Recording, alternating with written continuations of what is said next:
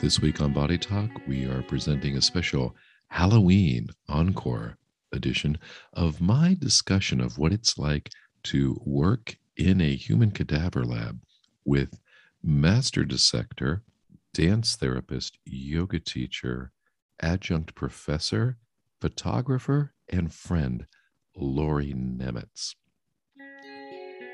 This is Body Talk, where we explore your inner universe.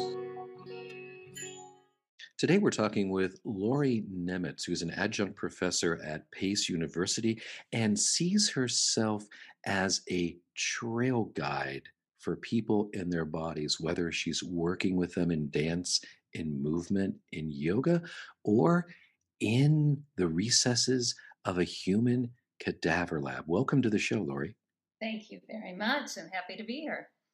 Wonderful. And today we're going to be going down some interesting roads because we're going to be talking about what it's like to work in a cadaver lab to study anatomy and how that actually reflects the way one looks at their own mortality. And I have to say, I have to just pause here for a second. And my first experience in a cadaver lab, I don't think I slept much the night before. And when I walked in that first time and I caught that whiff of the preservatives, I used to work in a funeral home, and that smell hit my nose and I went, I got this. What was I worried about? Did you come into this with any prior context when you first did your first dissection? Oh gosh, that is an interesting question. I wasn't expecting that one. That's well, great. We got to start. We got to think about the listener here. We got to ease them into this, right? That sounds well. And actually, this is an interesting thing because one of the first experiences I had, not the very first, but one of the first, was a movement and pro-section class at Mount Sinai. And again, for the listeners who are new to some of this work, pro-section is again a pre-dissected part of the body and presented as that dissection. But the issue with pro-sections is that they're out of context. And this has actually been very important for me for everything else that has been coming since, that we have a context for what we see in dissection lab. So to further elaborate, in a pro-section, it is as if the body has been already pre-dissected into layers that you just peel back like pages on a book and say, here's a this and here's a that and here's another thing. Right. And sometimes what I mean out of context is it may be just a forearm. It may be part of the body and not the whole body system. And I think that is something too, if you're not used to stepping into lab, can be very jarring, very disconcerting. So I always found, I think since that time, I mean, really I was also learned a great deal. It's a fantastic lab. But I went deep diving into some work with Gil Hedley next. And of course, Gil Hedley's a lot about the holism of the body. Yes, he is.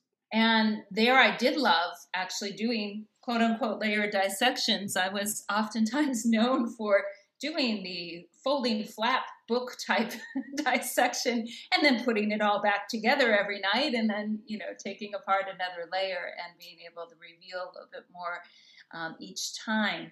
But it's an interesting process because you do come into it with, okay, and what am I looking at here?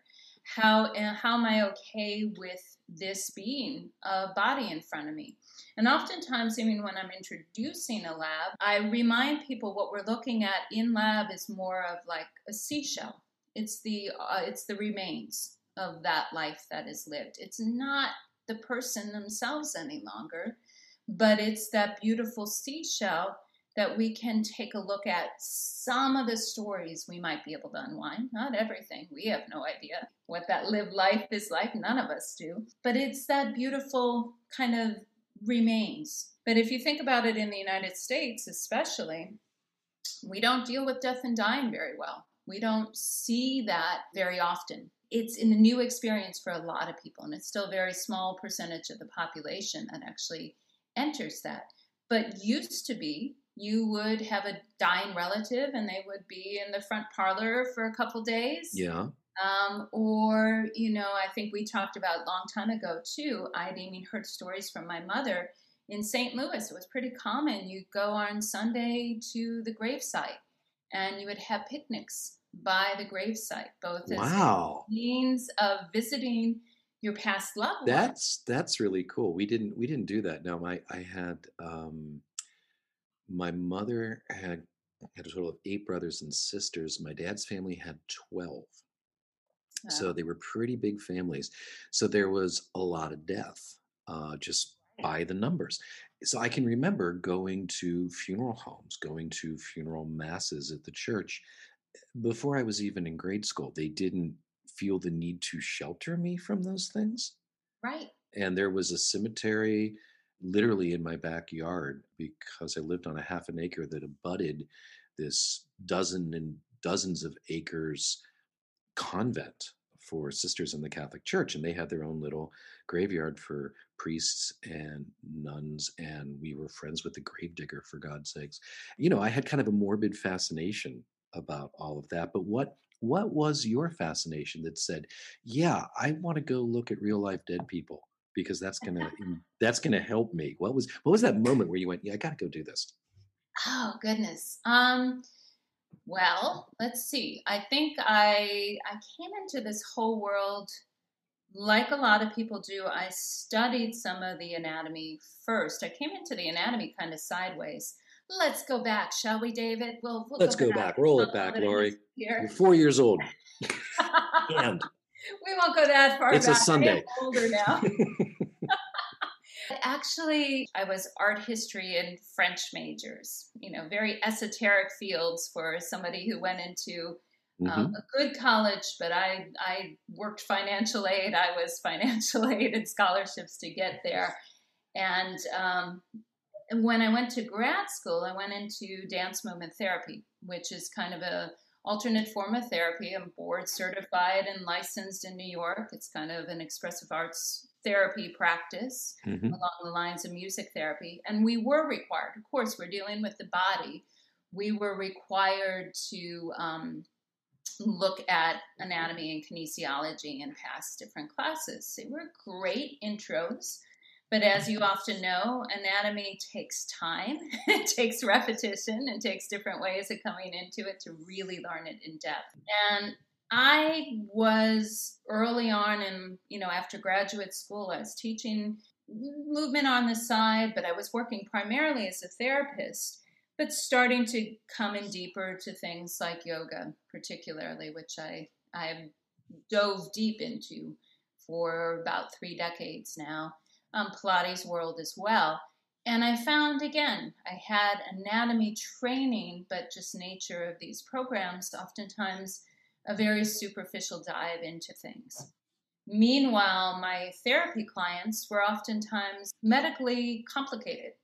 So what I saw, not only in the movement qualities, I could read things with Laban movement analysis, and I could look at things in those spheres of movement, but it wasn't making sense to me anatomically. And I was curious. It's like, what the heck? That's not a collarbone like I learned in the book, or this is not the same way I understood things here. Yeah, I think if all you have in your brain are the pictures, and I am a collector of pictures, looking at anatomical art from an art history point of view. But even at that, you have this very regular, very ordered idea, which is not even close to reality. Exactly. So I think and I had that art history. I still am, I draw. So I have that background of human anatomy for drawing. But I did hop into Tom Meyer's work in anatomy trains with around the time of his first edition of his book.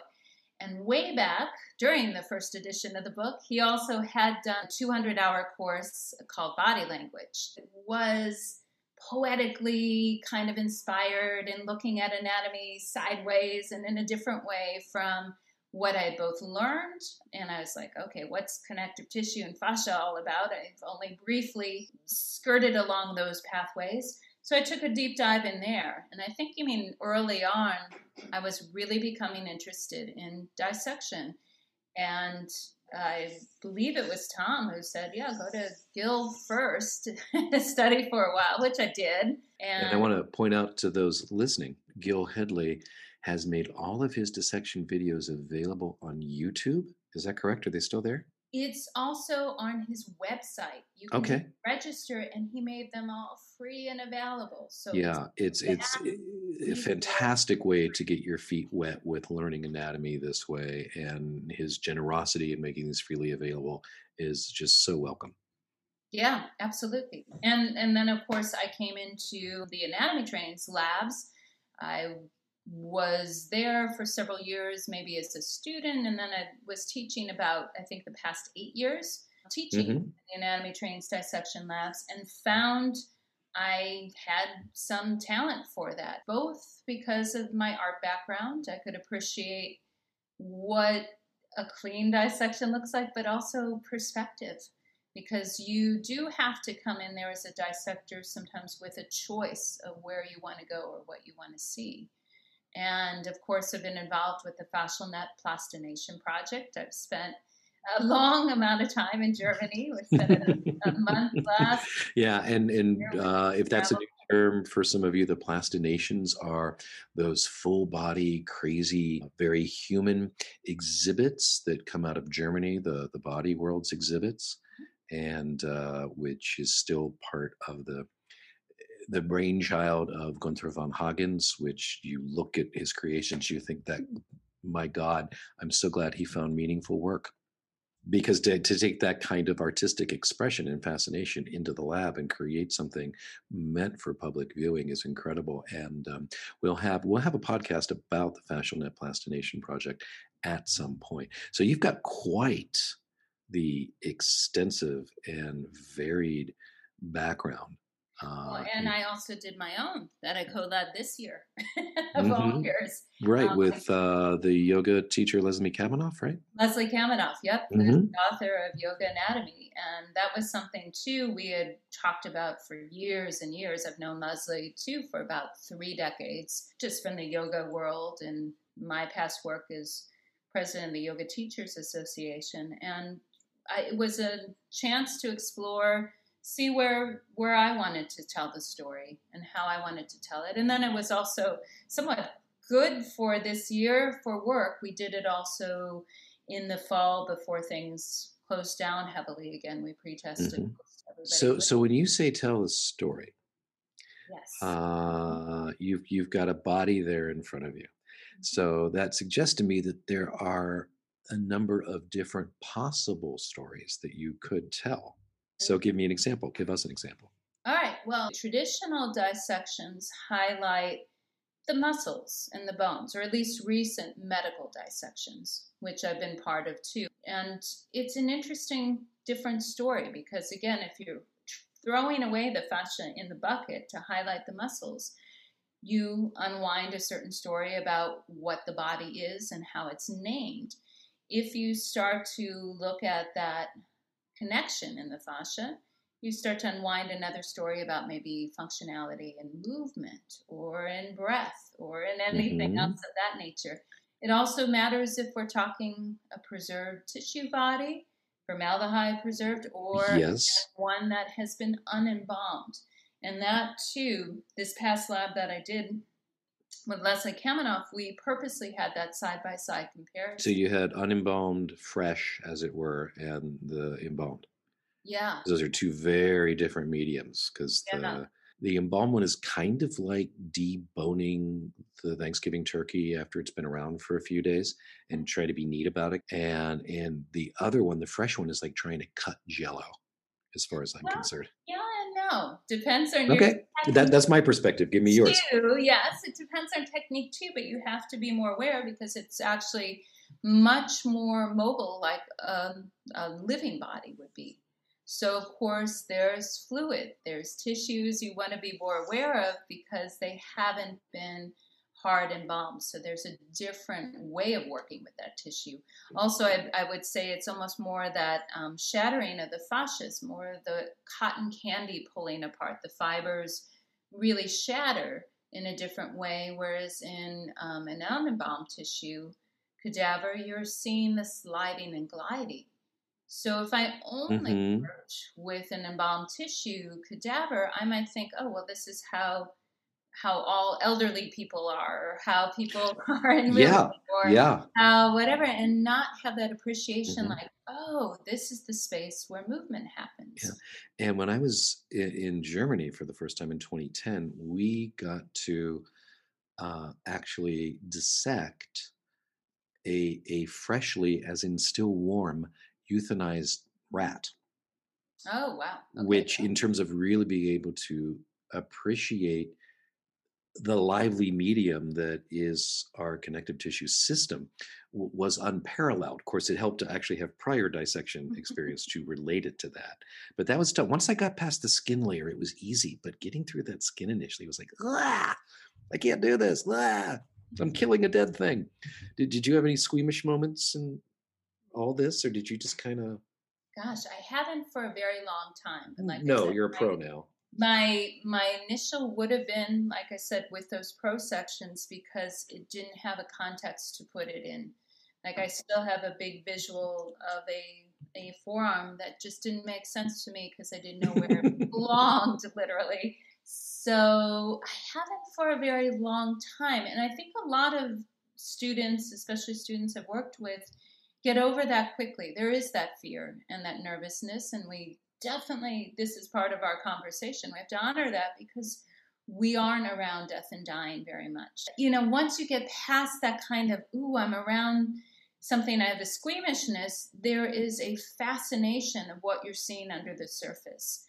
And it's almost like unwinding geography. You start to see trees and branches and mountains and everything else. Mm-hmm. And this is why everybody coming out of dissection labs always take lots of nature pictures. Because they're like, first of all, you can't take the pictures, obviously, for respect to the bodies. There's a Yeah. lot of rules in these labs.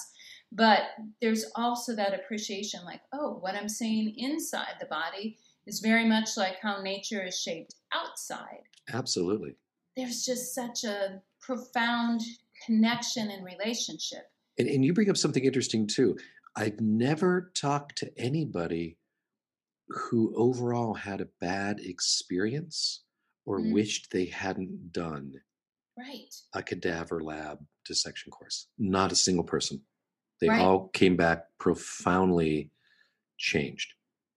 Well, you mean during this last dissection that we had in the fall, we had people writing poems for their donor body.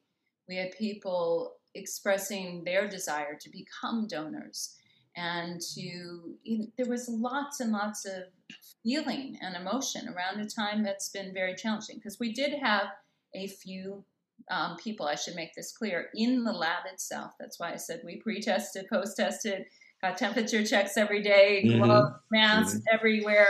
But we did have a small group that was in the lab itself. And they also, as much as the audience that was back home for the live stream, were deeply impacted. And I shared the quote from a very dear writer and thinker and environmentalist, Barry Lopez, who sadly recently passed away himself on Christmas Day. And he basically talked about we are all just stories and compassion. And that's kind of basically what we need to be for each other, too, is stories and compassion. That's always really, really resonated with me. Yeah, so in the lab, I think too, when we aren't used to dealing with death and dying, this is a really interesting time to talk about it, obviously in the middle of a pandemic, because almost everybody knows of somebody or has somebody personal who may have passed during this pandemic. And yet there is a sense of not being able to oftentimes be there with a loved one. Heightens the distance we have from grief and grieving and death and dying as it is. So I think these expressions of, how do we deal with all of this becomes fascinating to me. And early in this whole pandemic, I became really interested in hearing again about the Decameron, which you may know too, is that Yes, I do. in a story Hmm. during the plague that there was this group of youngsters who in the book outside of Italy would tell each other stories to pass the time. And I find this so fascinating to tie this in too, that we have to be caring and storytelling, and we're not the first time in history to go through something very dramatic, but it is, again, we're used to death and dying being a very sanitized process. Yeah, it's funny because you know, my experience is everyone's experience, but I am so far removed from the idea of it being sanitized. Is a back then frontline worker in the 80s in Miami during the AIDS thing, Oh yeah. having to pick up dead bodies in every conceivable location, not just hospitals or nursing homes, but many different types of locations. You kind of get used to the fact that there's definitely some mess involved. When you talk about being so far removed from death, I think that part of it too is, let's call it ancestral memory. So my father was born in 1916, my mother in the mid 20s. My grandmother died at the age of 88 when I was 18. So I feel like I grew up very differently than a lot of people maybe listening to this podcast right Sure, now. sure. So there was that whole span of just coming out of the Spanish flu pandemic for my dad, who Of survived it course, as a 2-year-old, of course. uh, all the way through two major world wars, Vietnam. I had an uncle who served in World War II under General Patton and came back kind of not so right in the head anymore. But we didn't call it PTSD back then. Why would you be having problems? We won. You were part of the winning, Mhm. you know? I mean, so they didn't understand how to deal with that then. But I think we were a more death forward culture, if I can put it that way. Mhm. Um, when do you see that changed, and what are we missing out on Hmm. by that change? Well, that's a great question. And I think it goes both ends of the spectrum. I think it goes birth and dying, which are also two areas I worked with a lot. My career is early childhood and birth, as well as geriatric and death and dying. And I think, again, we've become so used to hospital births. C-sections are, again, a huge proportion of the births in this country are done C-sections, often voluntary. Sometimes they're necessary medically, but oftentimes voluntary.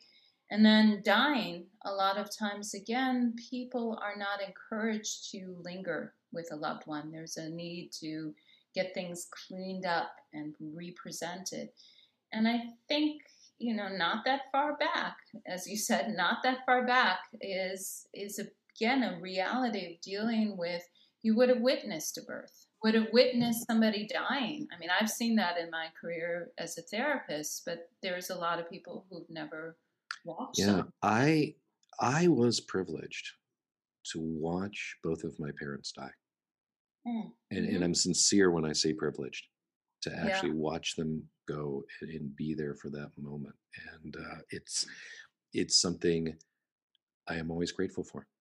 yeah, absolutely. Absolutely.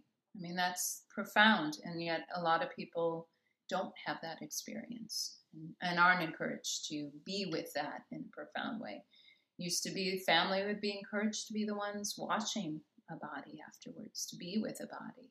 And that's still a big part of the Jewish culture. Yeah. So it's a real big shift, I think, for this modern age that we've stepped away from it for, well, and I'll give you another example, framing our and the children that are in this generation too now, it's both birth and dying that they're stepped away from, but also nature in general.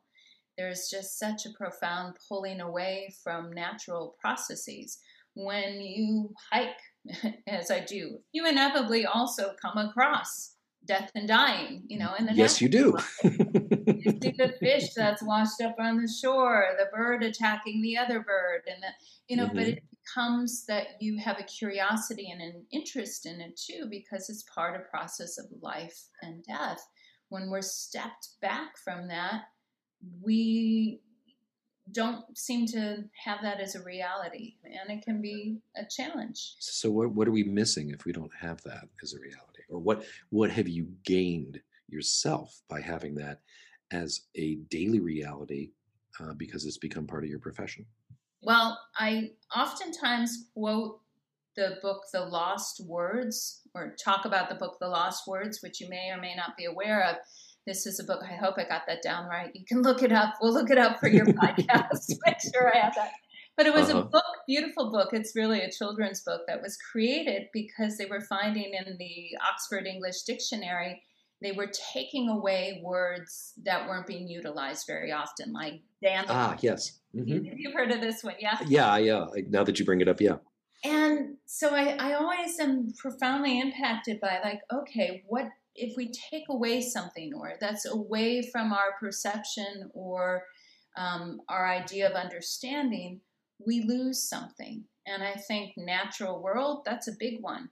Birth and dying too, this becomes an interesting one because then people become scared and hold on to things in different ways. Mm-hmm. There was a pastor in, I won't name names, but there's a pastor in our local community. It's okay if they're dead.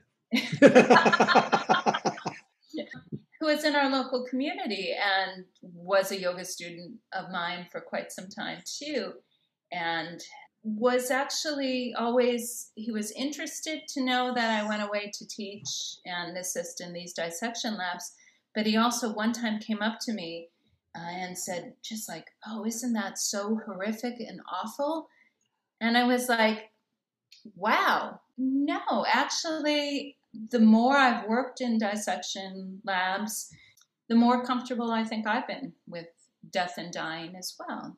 And I find it's interesting, the people that work in these labs, whether, again, we're talking Gil Headley or the Anatomy Trains Dissection Labs or my own recent lab with Leslie or the Plastinarium, these are some of the most rich, interesting, plugged-in, alive people I've met. Maybe because you are well aware cycle of life ends at some point. A lot of these people, too, I have to say, well, obviously, Gil is a prime example. He has a PhD in philosophy. So there is already that sense of questioning, of wondering, of being profoundly trying to place experience somewhere with recognition and respect. So I don't know if that answered your question whatsoever, but I just for a while. No. That was all lovely. I guess Lori and David will continue to ponder the mysteries of life and death when Body Talk returns after the break. I guess what I'm looking for, and maybe what I'm looking for doesn't exist as such, but is there a specific memory, a specific moment in your experience where you went, I understand something now that I never understood before and never would have if I hadn't done this? Oh, well, I think those aha moments come up every single time I'm in lab. And that's beautiful, because you would think after a while it would just get routine. Right? No. I mean, I think that's why, this year there was such a drive for me to do a lab. In a year that was challenging because there is always beauty in there and there's some new discovery. So let's start with the most recent one because it's the freshest, the one that you did in New York with Leslie Kaminoff? No, it's actually out in San Diego. Oh, San Diego. Okay, my bad. I just always associate Leslie with the Breathing Project in New York. Yeah, we're both New York, but right. Okay, you go where the body's at. You know what I'm saying, kid? So let's start with that one. What was the story there that you were telling, and what was the beautiful surprise for you that happened during the class that was new? Well, I think one of the most profound.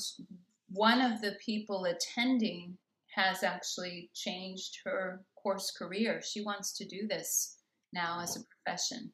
She felt very lost in kind of where she wanted to go next. And this was an aha for her of, this is amazing. And I think doing that, mentoring in any shape or form that we can is something really profound. So I was happy to be part of those sorts of moments too, because again, it doesn't do any good to hold on to knowledge or skill or technique if you don't pass it on. No, but I also think the hallmark of a good educator is not being able to show off how much you know, but exciting your students, the people under your charge, to have their own moments of self-discovery and Definitely. be energized by how much they can learn and how much there is to learn. And Absolutely. that's what it's about. Absolutely. Absolutely. I get excited about that. And we never know. We never know what is going to come in these lovely packages. Okay. Yeah. Okay. So let's go in the other direction. Did you ever walk into a lab with a plan in mind for a specific thing you were going to do? Look at that body and go, oh shit, this isn't going to work. Well, yeah, I mean, we had also for this one 3 donors. This was the first lab I was truly co-leading on that level, and of course, it has to be partially live streamed. So this is an interesting process because Did you use as you GoPros want to on show, your? yeah, as you want to show something, and you have your cameraman Christopher, who's lovely and wonderful, like 2 inches away from my shoulder. You're going, I have no idea what's going to happen here, if it's going to be beautifully showing something or if something else may not go the way you want to. But there's a lesson in that as well. It's that there was an ability to show some breathing, which, as you mentioned, Leslie, had the breathing project. And so there was some capability of being able to see things in a different way for a lot of people. And that was exciting. But, you don't know until you get there what you're going to have coming up and how you have to negotiate that. But that's part of the excitement. I'm doing a dance with this donor. It's obviously no longer there, but whatever their story was in there in some ways is partially revealing itself. Like I said, I still will never know their full story. Did they, have a happy marriage? Were they, whatever, those sorts of things. So I, have to kind of unwind these gifts and both learn anatomy in a very help people learn anatomy in a real sense, but also take a look at what did this body do in their life in reaction to, hey, this was a surgery here. How did that shift things or change things? Or, wonder, I have a curiosity what went on here because there was a different deviation than what we normally see. But yeah, every single lab, something different. And I think that's the wonder because, again, well, you're just as guilty of this. I have hundreds of books. Part of the reason. Yeah, I have no guilt about it. I have no guilt about it. Just a lack of room. And especially in anatomy is because I want to have different perspectives, different ways. Yeah, and there's so many different ways of seeing. And the anatomy drawings that you see today, influenced by Netter, are different than the ones from 100 years ago, or the ones from Germany from 150 years ago. Right. Or the ones from Teamy, which actually have the fascia colored white instead of just black lines, which there's a there. I love Teamy. Thank you, Teamy. Thank you for doing that. Speaking of white lines, I want to actually key in on something that you're very infamous for. But I want to set this up for the listener here. But there's there's the story. This is not going to air in October, but maybe it should. There's the story of the ghost heart. So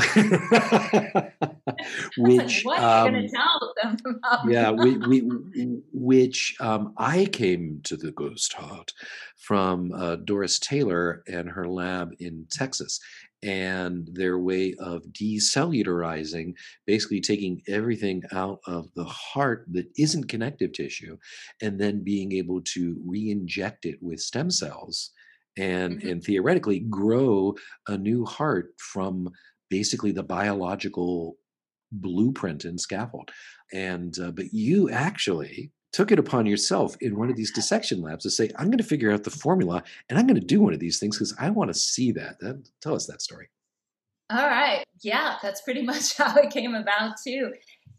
And I've done several hearts, over a dozen hearts, as well as a fascial kidney, which I think I'm the only one who's done a fascial kidney. And it's actually in the fascial kidney is in the latest edition of Anatomy Trains. Mm-hmm. There was one point where Todd Garcia asked, well, what project would you want to do if you could do a side project and along with teaching and everything else? And I said, well, this is really fascinating because I had heard Tom for years talking about that image of the thigh rotating, and you can see it mathematically taking out all the muscle fiber and leaving behind those fascial divides. And he's like, wouldn't it be cool if there was a way we could do that with the body? And that's where, once I saw Doris Taylor's literature on the ghost chart, I was like, that's cool.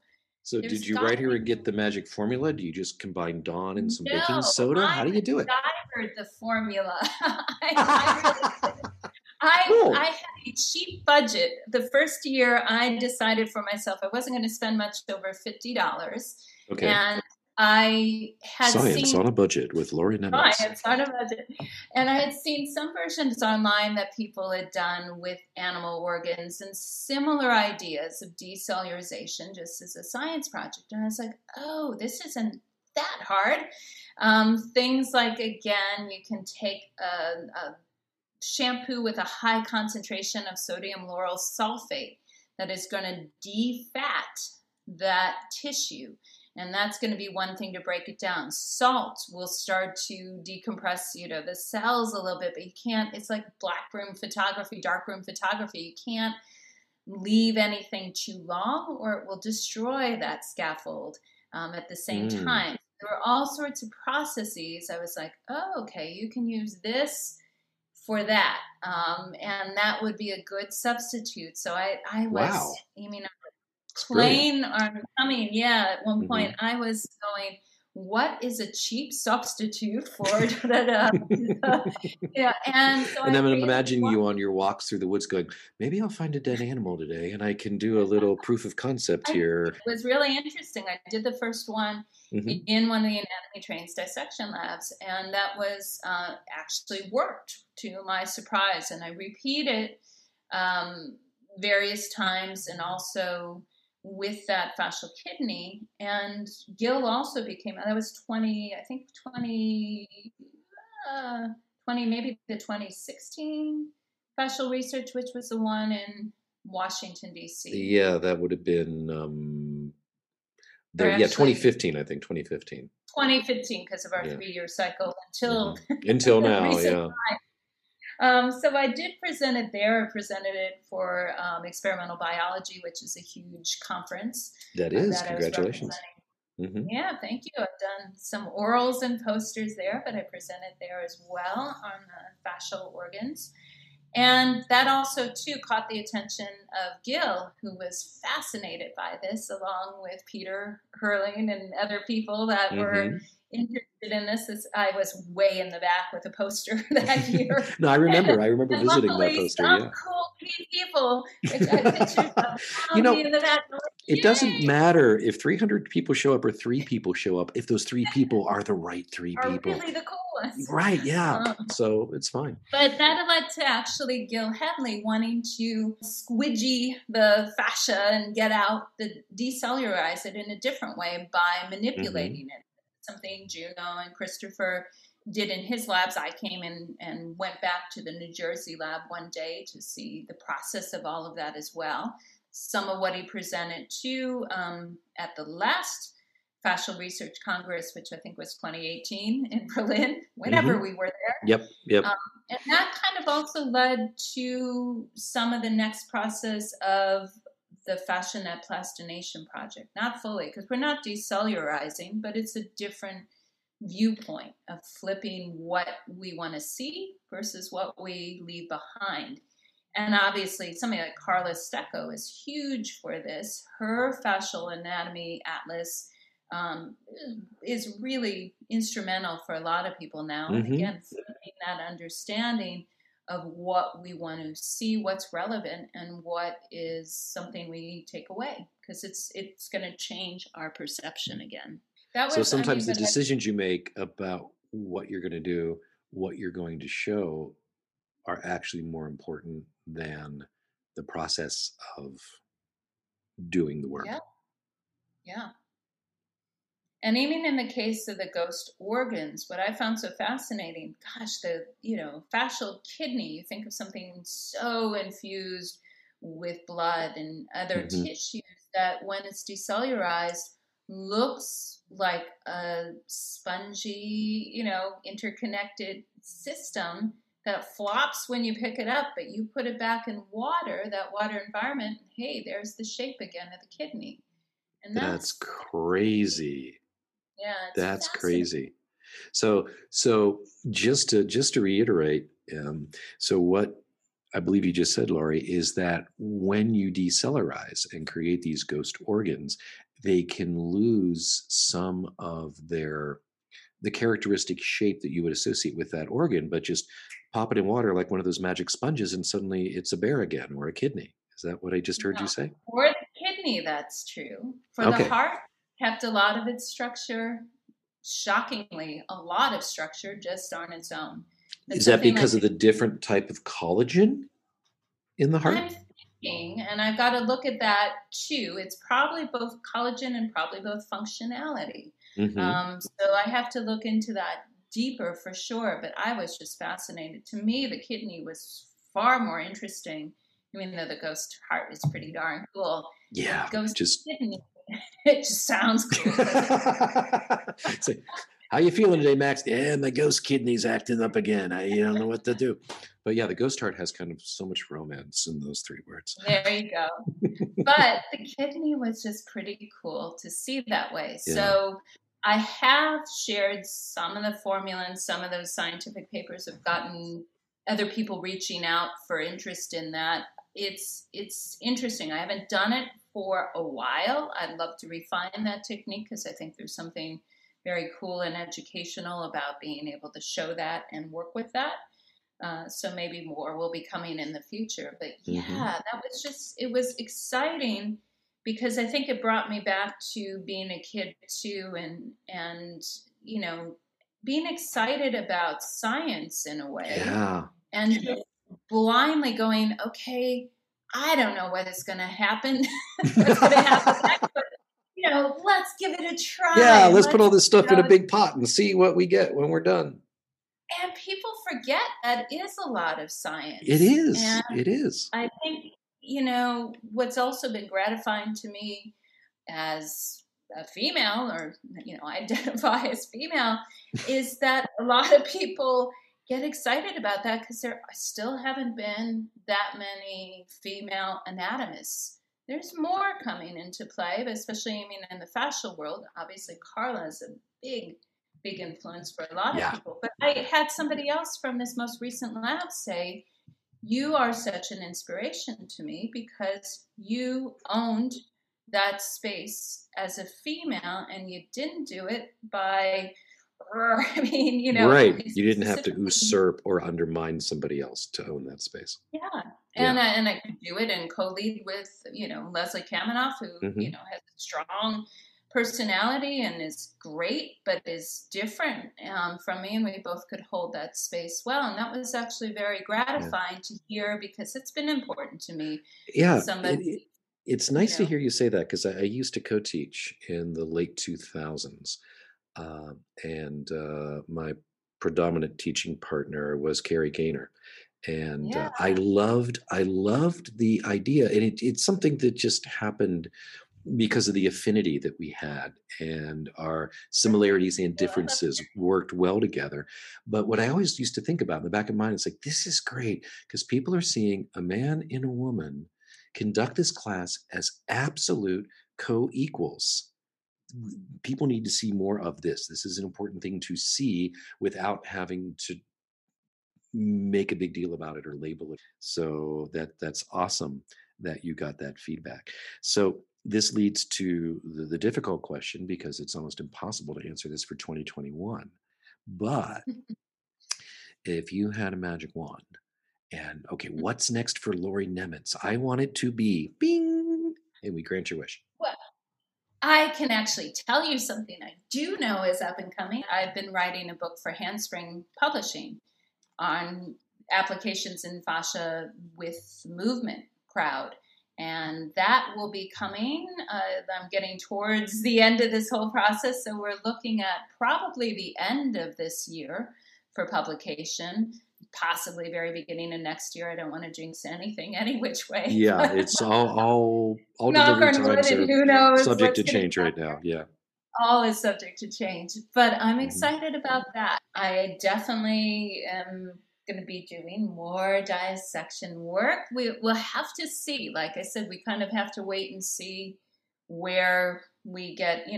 I'm responsible too. I want to make sure that people stay healthy, get vaccinated, get healthy, in terms of being able to open up things in a way again that makes sense. Yeah. Well, as the vaccine gets out there and gets distributed, I think that's going to open up more opportunities. The world has changed. Frankly, probably, your podcast, maybe I don't want to speak for you, Go came for about it. more. I'm certainly listening to more podcasts. I'm, interacting with a lot more people in this virtual space. And there's a piece of that actually is lovely to still hold on to while re-engaging in the real world, and can't wait to hug people again. Yeah, I'm looking forward to that. I'm looking forward to performing, being able to do live things again instead of on Zoom. So what's the title of your book?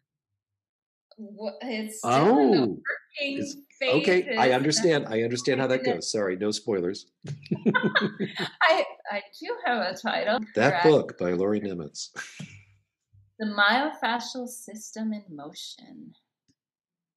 That's nice. There you go. That's got a nice kind of undulating sine wave kind of rhythm to it. The myofascial system in motion. That's nice. That's nice. Yeah. I encourage you to keep that title unless something really, more brilliant comes here. Yeah. Well, we will definitely have you back on the pod when your book is close to its due date. Thank you. And hopefully we won't have to do a C-section to get it out. Is there any last thing you'd like to say or share with the audience today? I really encourage you to understand that anatomy is ever changing, and especially in Dissection Lab, we have a curiosity and there is a vitality about life. When we're studying a subject that is in death, and that there can be joy. It can be very life affirming. So I would say find an anatomist. There's some of the fun people around in the lab. I think that's a great note to end on, Lori. Thank you so much for dropping by the pod today. We'll see you soon. Thank you very much, David. My pleasure. This is David Lesondak. Thank you for listening to Body Talk. If you enjoyed what you heard, please hit the subscribe button. And if you'd like to become a sponsor of the show, go to patreon.com/Body Talk Radio. This is David Lesondak saying, remember, it's all connected. See you next week.